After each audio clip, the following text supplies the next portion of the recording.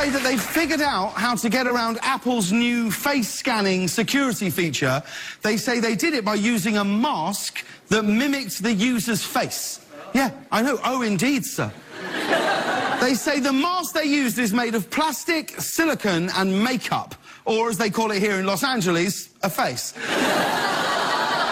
On the bright side, if someone has a mask of your face, getting your iPhone hacked is the least of your problems. Who did it and why, Sean?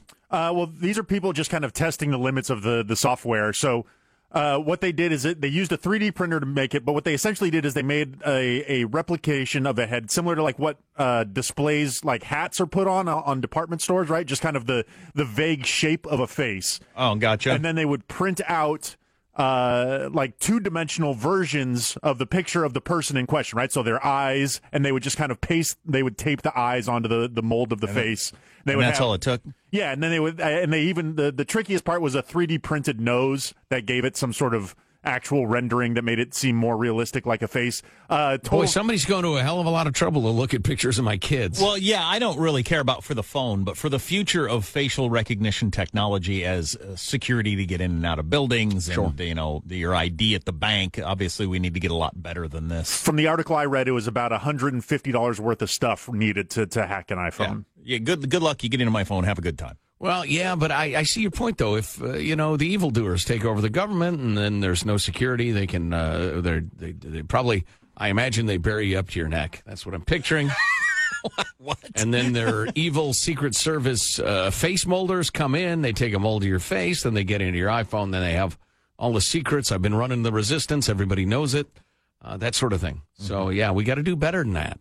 How about a tongue print? Nobody talks about that. Everybody's tongue is unique. Are you sure about that? No. Okay. The pattern of taste buds, etc. You got a little cleavage down the middle? Some people do. Some people don't. I don't know. So you want to hear about Jesus in China or Rand Paul's ribs? We have a guest coming up, but we're trying to connect to Beirut. What's the latest on Rand Paul's ribs? Well, he got back to the Senate to take a couple of votes, but he was in terrible pain. He couldn't even shake hands with his friends. Can't shake hands. Yeah. I could believe that. Yeah, 6 broken ribs. Accompanied by 2 aides. He had no obvious scars or bruises, but was clenched in pain as he walked. He declined a friendly handshake from Marco Rubio. He said it might be too painful, but he remains very mysterious about what caused his crazy French neighbor to waylay him. Are we set? We are, okay?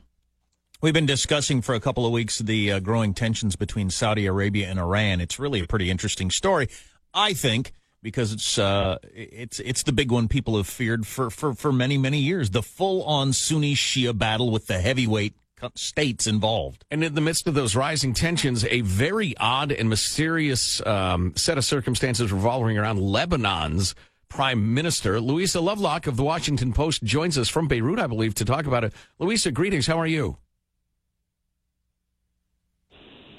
Oh, now she's up. All right, fabulous. So, Louisa, for folks not following this story, tell us about the odd and mysterious series of incidents involving the Lebanese Prime Minister. Well, Saad Hariri, Lebanon's Sunni Prime Minister, resigned 10 days ago in something as a bolt from the blue from Saudi Arabia, its regional patron.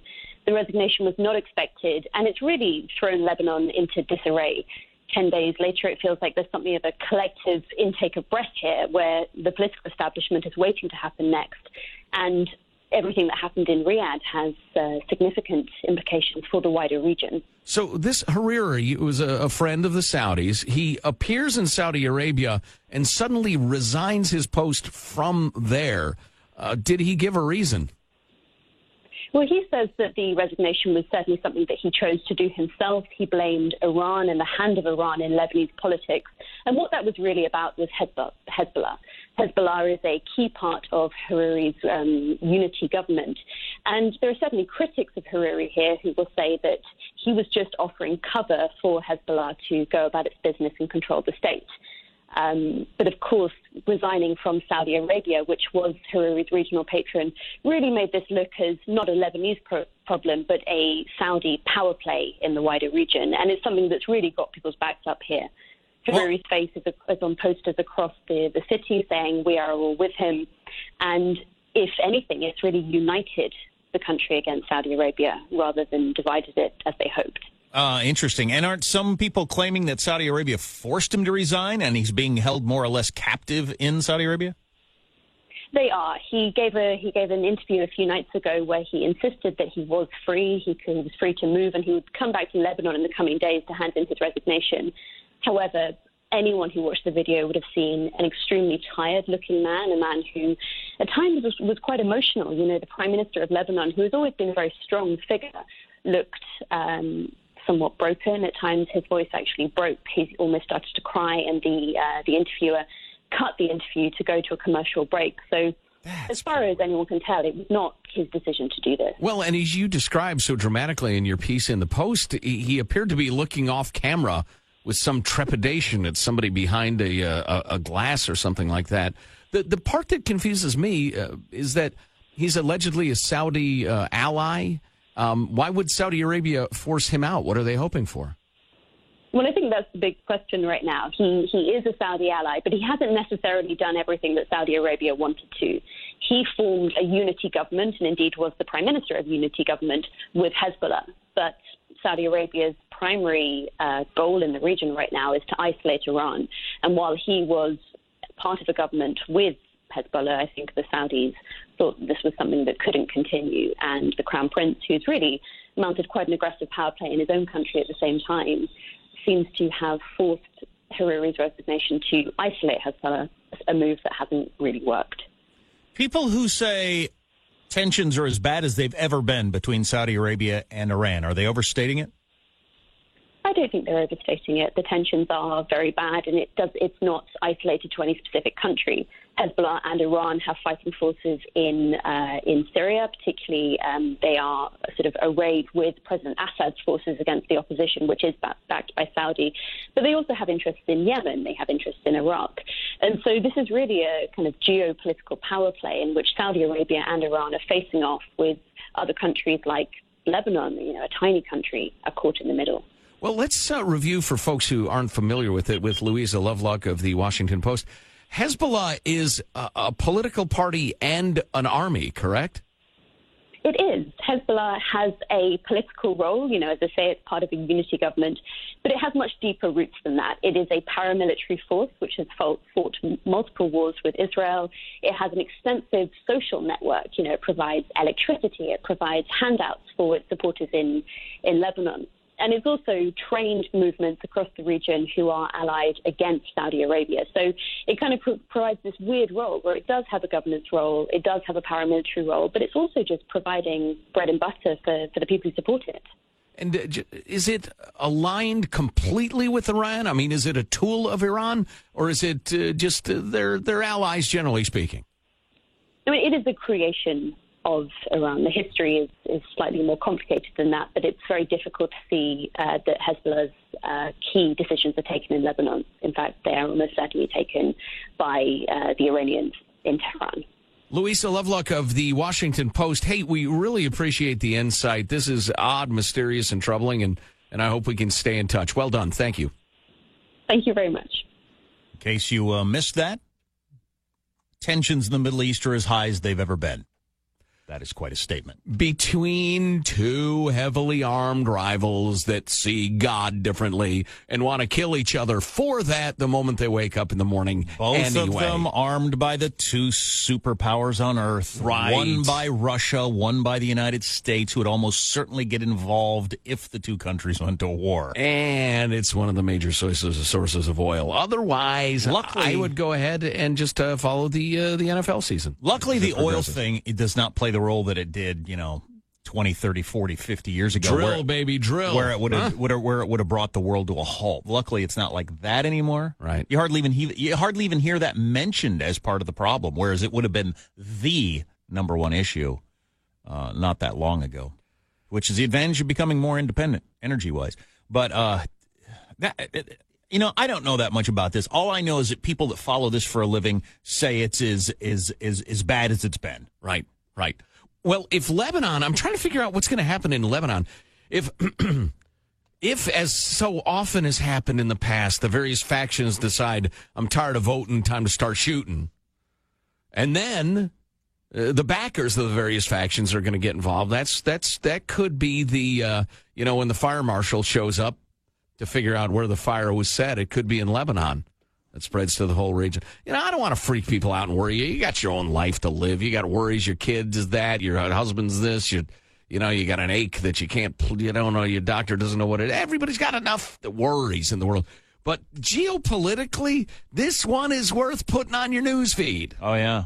No kidding. Strangeness. So that's that. Hey, coming up, it turns out it pays to flip off the president's motorcade. There's good money in that. Wait a minute. I'd heard the little gal was fired. She did lose her job, which sucks. I'm not maybe for her that. job was sucky.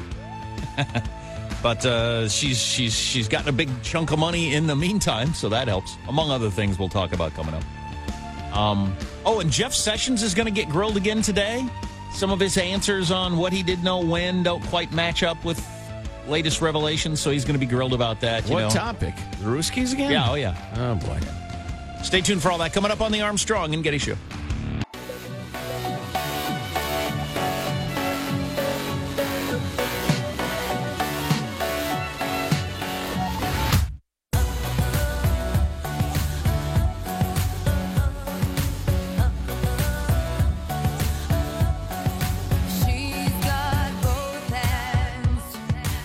So my wife has bronchitis, and they put her on this antibiotic. So she always takes weird stuff because she's allergic to penicillin, which is a drag. So she can't take anything that's an acillin. I'm a brother in that struggle, Jack. Are you? You're allergic to penicillin? Yes. Gives me hives. But anyway, so she's taking this stuff, and one of the side effects listed that the doctor specifically mentioned to her. Okay, so this is not the obscure end of the list one. Okay. The doctor actually mentioned, watch out for this. Intracranial hypertension, IH, which is skull pain. Oh, boy.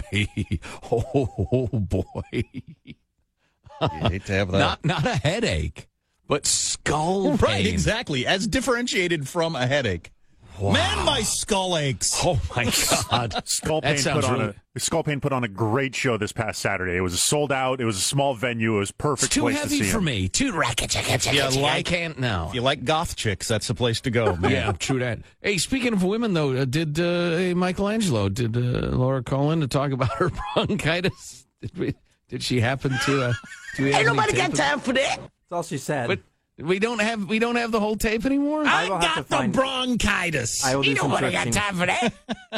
So, lady who flipped off Trump's motorcade. Two interesting things about this, if you've seen the now iconic picture.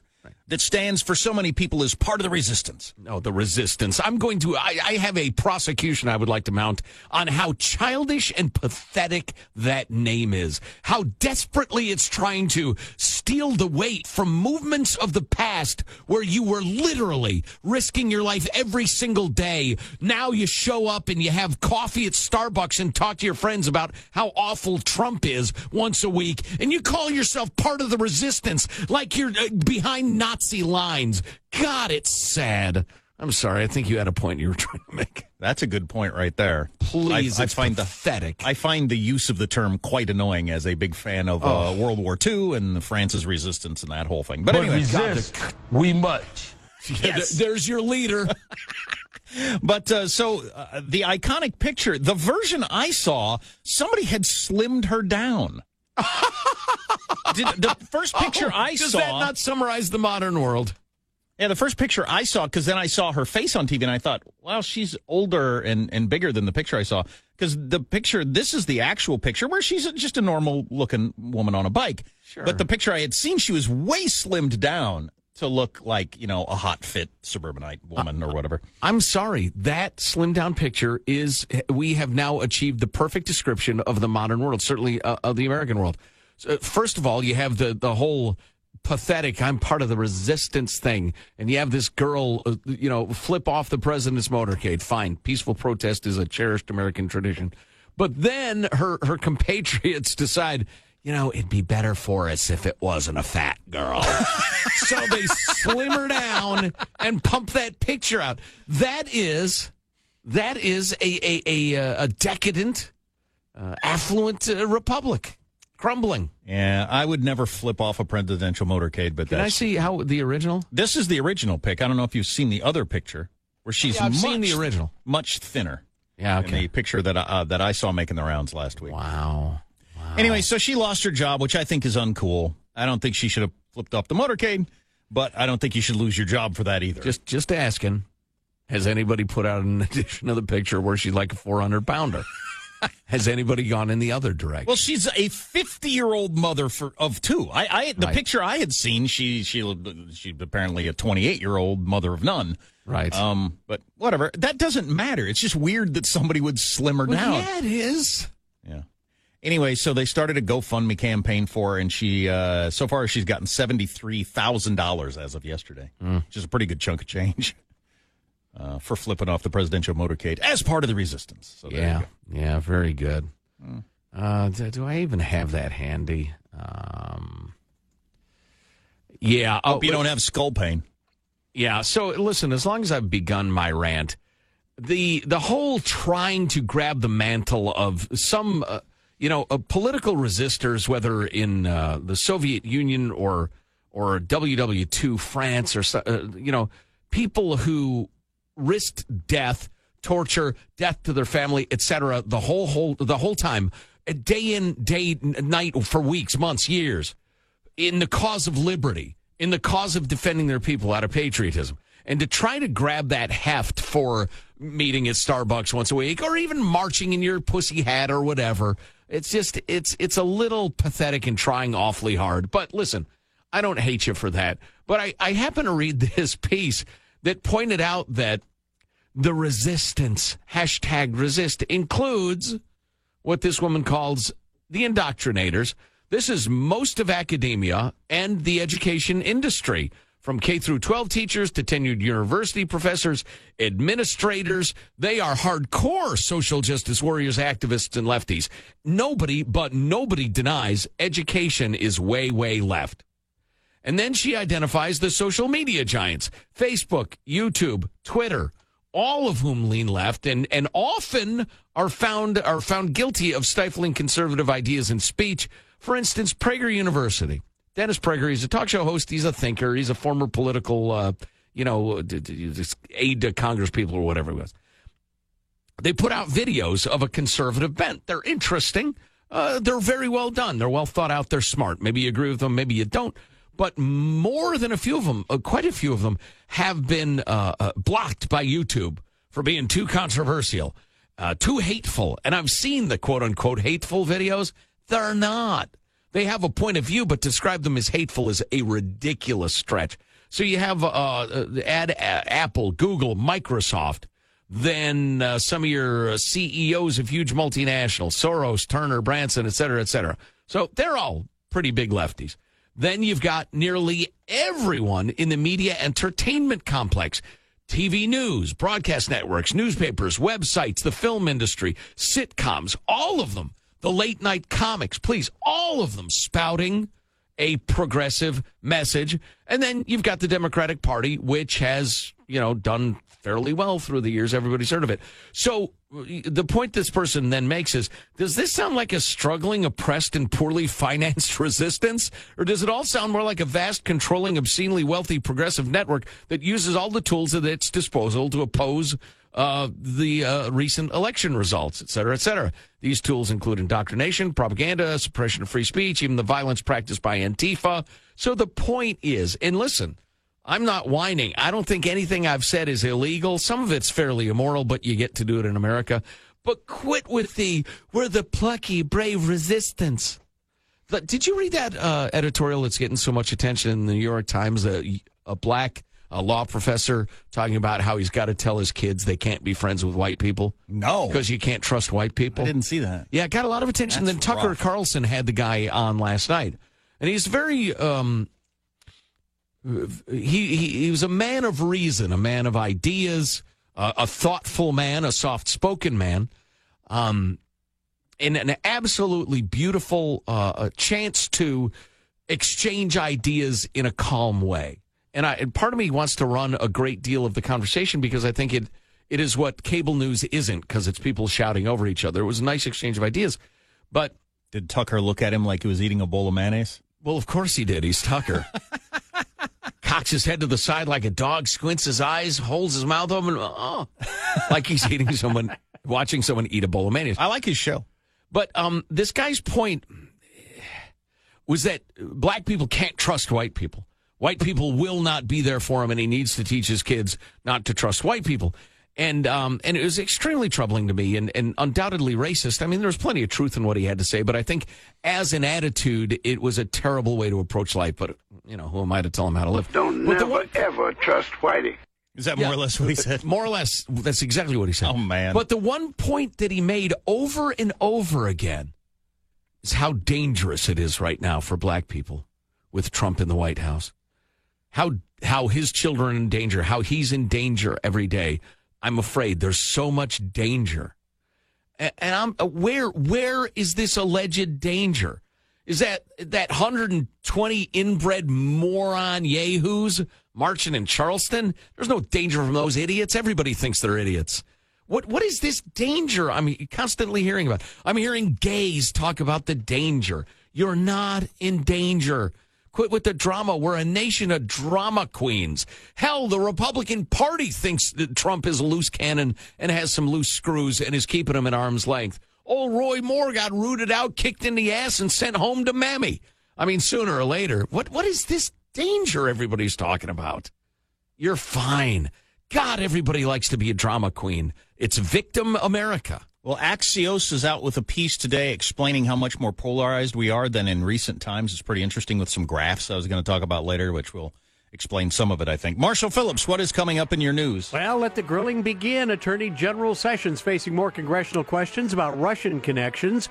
Got a special counsel may be appointed to investigate the Clinton Foundation and the Obama-era uranium deal, and all of a sudden, boom, more than half of all Americans have high blood pressure. Stories coming up minutes from now, Armstrong and Getty. Yeah, they changed the guidelines on what blood pressure is something to worry about. And I thought all of a sudden everybody was stressed. And now a whole bunch of people that were okay before are not okay, which is that's a big one. So as a guy who's not a big fan of the R's or the D's, I'll tell you what's going on. We're reaching new heights of demonizing our political opponents, like during election season, that if he takes over, we will all be jailed and tortured. If they take over, we will instantly be a communist state. And so we're pitching this ridiculous, monstrous cartoon version of each other, but people are either pretending to believe it or actually believing it. Meanwhile, the R's and the D's all make each other rich in Washington, D.C. and laugh at all of you as you're fighting each other. Yeah, I'll get into that polarization graph stuff. The interesting conclusion being, it ain't over.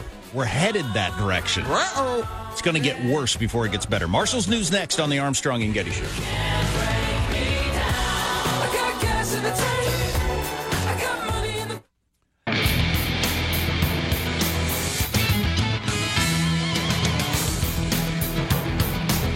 So I want to make sure we get to this new guidelines for blood pressure thing, because there's a whole bunch of people might be listening right now are going to think, oh, yeah, I thought I was in the clear. Now I'm not. New guidelines. So news now with Marshall Phillips. All right, first off, though, we're going to deal with Attorney General Jeff Sessions, who's going to be facing questions at this hour regarding Russia when he appears during a Justice Department oversight hearing in the House. Sessions. How do we feel about Saturday Night Live's portrayal of Jeff Sessions, that little weird elfin creature? I find that troubling and unfair. Disrespectful. I like the way Jeff Sessions, I've been watching a little of this morning. Yeah. He sits there with a look on his face like, you got nothing on me and I'm smart enough to handle this. That's the look on his face. Well, he knows. I can handle whatever you got. Well, he knows he's got to do whatever he can now because he needs to hurry up to the North Pole to start making toys with Santa coming up. It's his busy turn season. Off your mic, Sean. Turn off your mic. That is disrespectful.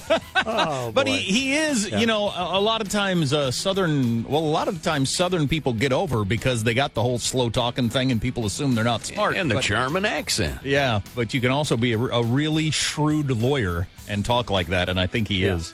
Sessions accused by Democrats of making conflicting statements about his past meetings with Russian officials. Legal analyst Andrew Cohen. There are basic contradictions between what Jeff Sessions said during his Senate confirmation hearing when asked about the Trump team's ties to Russia and what we now know to be the truth. So much so that some legal experts wonder if the Attorney General didn't commit perjury.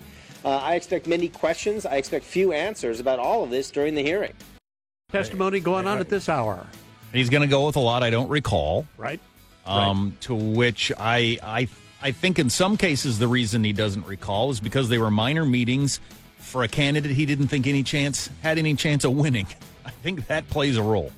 Meanwhile, the Attorney General is letting it be known a special counsel could be appointed to look into the Clinton Foundation dealings in an Obama-era uranium deal. The Justice Department is saying in a letter to the House Judiciary Committee that the AG has directed senior federal prosecutors to evaluate certain issues raised by Republican lawmakers. So they're swirling around that uranium deal and the Clinton Foundation. I would really like to see that one vetted. And listen, I've read both sides of this argument. And for instance, the WAPO fact checker went big on the fact that, well, Hillary Clinton wasn't the person to approve the uranium deal. Yeah, but she was the sitting Secretary of State. She visited with the White House or the president constantly. And if she needed a big favor done, she could absolutely get that done. That's not plausible denial. Maybe plausible deniability, but...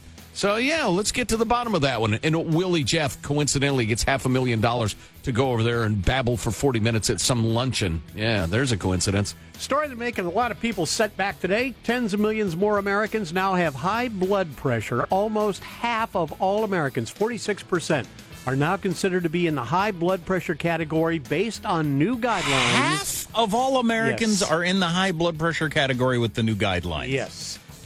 We are a very fat people. Oh, I certainly am. But, it's if you're systolic, the first number is 130 or higher, right? Or over 130? Well, yeah, 130 or over 80 now. It used to be 140. 140 over 90. Yeah, and and you were in what they called pre-hypertension. Correct. And doctors are now saying that doesn't make any sense. You're either in it or not, and you're in it at above 80 and above 130. 130 over 80, yeah.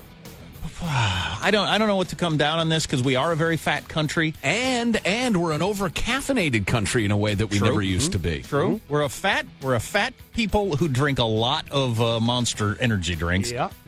But there's also a lot of money in getting opening up a whole new gazillions of people who need blood pressure medicine. Yes. Right. This reclassification involves half of all men, 38% of all adult women in the U.S. So Americans are being urged once again, try healthier lifestyles, better diet, more exercise. You try a healthier lifestyle. Oh, hey, settle down. Losing weight, limiting alcohol, not smoking, and cutting down on your caffeine. All those will help. Healthy lifestyle, not a go? So does caffeine keep your blood pressure up all the time or just when you're on it? No. Just while you're on it. Yep. Huh. So I ought to try get my blood pressure taken sometime on a day when I've had no caffeine, see if it makes any difference. Yeah, any questions, ask me. I've been treated for hypertension for years. It's surprising, too, because I'm as placid as a lamb. Anybody who knows me knows that about me. But if you regularly drink coffee, right, and then you don't drink coffee the day you get your blood pressure taken, are you kind of like lying, cheating yourself? Yeah, like you're cheating. You're not letting yourself know what you're walking around with most of the time, aren't you? Well, yes. I mean, you need to know what your blood pressure is naturally without caffeine, because it could be it's running super high because of genetics, which is a huge factor. Or your weight or your lifestyle or whatever, putting aside caffeine. But then, it's reasonable. It's regularly 120 over 72, say. Except you're always fiend up like a lunatic. That's also me. Well, then, you're lying to yourself. All right, that's a wrap. That's your news. I'm Marshall Phillips, the Armstrong and Getty Show, the voice of the West. The other day I was running late for a doctor's appointment and I had to park a long way away. There was a parking problem, so I ran across a couple of parking lots. And I didn't even think about it. They did my blood pressure and I was like 140 over 100 or something. And I thought, oh my God, I'm dying. Oh, that's right. I just ran a half a mile. Yeah, see, that's not too bad for some of us. Oh, really? Oh, yeah. Yeah, that's high-ish. That would scare the bejesus out of me. Nah. It's every day with me. You don't know how it is. Oh, boy. So we gotta stay tuned to Jeff Sessions, see if he says anything exciting. So Marshall will keep us up to date on that whole thing, right? Yeah, and we may have a grand champion changing a school name stupidity winner. Awesome! Love those stories. I love to hate those stories. Coming up on the Armstrong and Getty Show.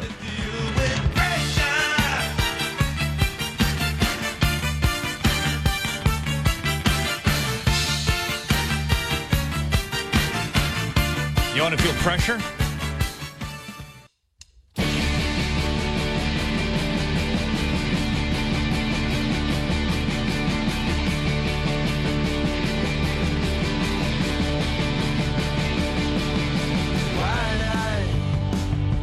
I am suspicious of this because of the source, the Washington Post, which has a dog in this fight, having endorsed his opponent. The Post has successfully put a narrative out. The media has been quick to convict Judge Moore before ever even hearing this interview or his side of the story. You can't help thinking about the timing here. Yeah, it's a really good question. The timing. Why are these reporters always reporting? Yeah. Someone should investigate that. Huh. I would love to see someone try this one day as a defense in a courtroom. Ladies and gentlemen, don't you think it's a little suspicious that every time I've been arrested, it's been by the police? Yeah, the timing question is always an interesting one. Sometimes if you have something bad on somebody, it's real, but you wait until it'll do the most damage. Right. I've also heard it expressed that I could deal with him being out there having done what he did, but I can't deal with him being lifted to this exalted position and being worshipped. I can buy that. That's it. I can buy that. Yeah, I think that rings true, which is not, and it's funny. I ought to just say what I say and not worry about it. I see some of you getting angry. You don't know that the allegations are true. No, I don't. I don't claim to know. I don't get a shred of evidence and immediately announce my certainty, which seems to be, well, it's certainly popular on the internet. It's just, there is a pretty reasonable human explanation of why somebody would wait this long. There are a couple of them. We got some police activity on the street outside the radio station, so we're looking out the window trying to figure out what's going on.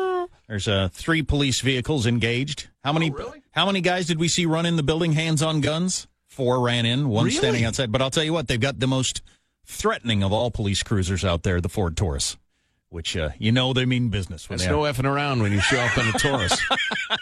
You show up in a Ford Taurus, you're there to do business. So Wow.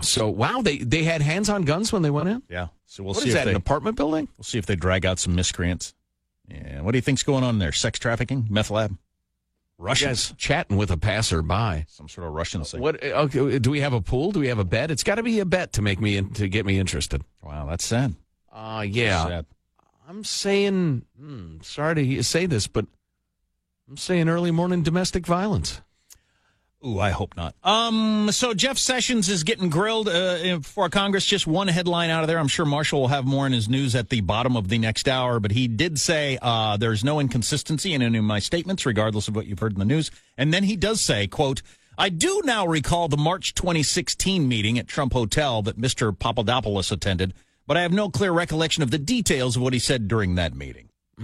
I do now recall the meeting. I didn't read before. Okay. How does that work exactly? Well, you sit around for a while. No. I do remember. No, because my memory is completely like that. I will deny I've seen a band, and then somebody will show me a picture, and I'll say, "Oh, right," right, and then it'll flood back. Now listen, that picture is that a cop? No, it's not a cop. Thought we had action. Thought we did. Stand down, everybody. Ford Taurus with its lights on outside the building. Now, listen, it could be that he saw that picture that we all saw of them sitting around the table. And thought I better not continue to say I was not in that meeting. Well, no, and he thought, oh, yeah, sitting there at the table, now I get it. See, I have a huge gulf between my aided and unaided recall. I have giant swaths of my life I cannot remember unless somebody gives me a detail or two, then it all comes flooding back. Honest to God. Interesting. And I don't know what Sessions up to or if he's clean or dirty. I'm not trying to make a case for him, but... Well, I can tell you that's not going to play well in the press today. I do now recall the March 2016 meeting. You mean when people showed you a picture of it? Liberal and media. You had no choice but to say that's somebody who looks like me, or I was drugged and put there, or something. I mean, what are your other choices? How about I didn't think Trump had a chance in hell, and I wasn't really paying attention. Or yeah, here we are with our foreign policy team. Sure. Or if somebody shows you a picture and you say, I still don't remember that meeting, I mean, does that make you seem like you shouldn't be the attorney general? Well, I don't know. God. I said, wait a minute. You of all people imputing others for having a bad memory. If I were to say, you remember that meeting in March when we were sitting around talking about the show? You'd say, no. I could send you a picture. With a Russian who said, I can set you up with Putin, I would remember that one. Oh, do you mean Papadopoulos? Yeah. Oh, he's not a Russian. You confuse me.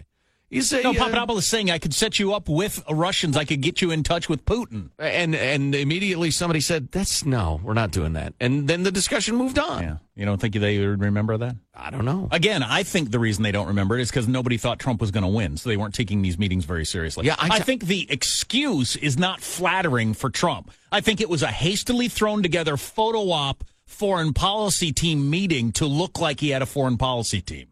Right. And nobody remembers it much because he didn't at the time. Because he didn't, and he was getting pressure. And the reason they don't remember these meetings is because they weren't really much of meetings. Right. They were asked to show up. They showed up. Yeah. So that makes sense. Well, and what's at the core of this? I mean, is it a perjury charge we're talking about? So as usual, it's the cover-up, not the crime. Is there a crime? Is it collusion? Collusion isn't illegal. Is it immoral? Is it un-American? Maybe. What is all this about? Oh, I'm not worried about it. I just think it's funny. I wish everybody just settled down, let old man Mueller do his thing. When he's done, just let us know what you found, old man. Absolutely. Remember Sarah Westwood of the Washington Examiner? We used to talk to her all the time. We're going to talk to her coming up. Terrific. Love her. A little bit about that stuff. You got one of those school name changes? Oh, this one's an all-timer. Love those stories. Oh, this one's dumb. And we are more divided than ever, according to graphs. So stay tuned to the Armstrong and Getty Show.